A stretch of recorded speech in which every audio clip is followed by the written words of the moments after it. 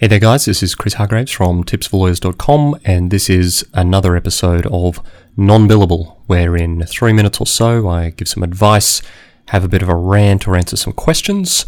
As always, if you have any questions, you can submit them at tipsforlawyers.com through the contact form there, and I'd be happy to address them in a future episode if they make any sense. I want you to compare today these two situations. In the first, a lawyer promises to do some work to a client. They tell them they're going to do it in 2 days, and they tell them that they're going to do it for $1,000. In the second, the lawyer says they're going to deliver the same advice in 5 days, and it's going to cost $3,000. And then in each of those situations, let's assume that the lawyer in fact takes 3 days to do it, and it costs $2,000. Which of them is going to have a happy client, and which of them is going to have an unhappy client? It's pretty obvious, right? It's going to be the lawyer who said it was going to take 5 days and $3,000, and in fact, it took 3 days and $2,000. As opposed to the lawyer who told them that they could knock it off in 2 days for $1,000 and ended up taking 50% longer and 100% more cost. It's the expectations game.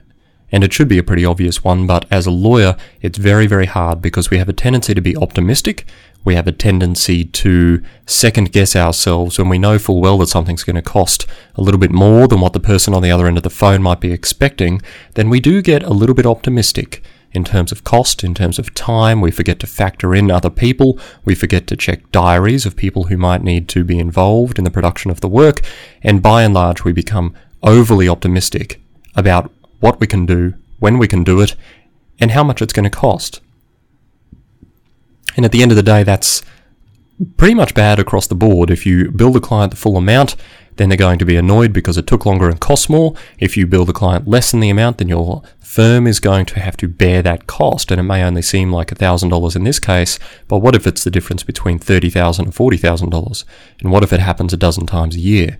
All of a sudden you're starting to talk about hundreds upon hundreds of thousands of dollars, and this is what happens in firms of any size, is that we overpromise and we underdeliver, and as a result, at the best, clients are getting the service they expect, whereas if we give a realistic and perhaps slightly pessimistic view about how long something's likely to take and how much it's going to cost, if we deliver for less cost in less time, just the same as you would for any service provider, the clients will always be happier.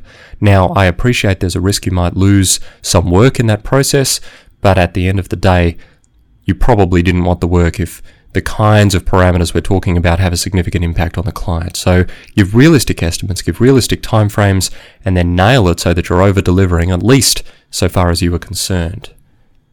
That is non-billable for today, and I'll see you next time.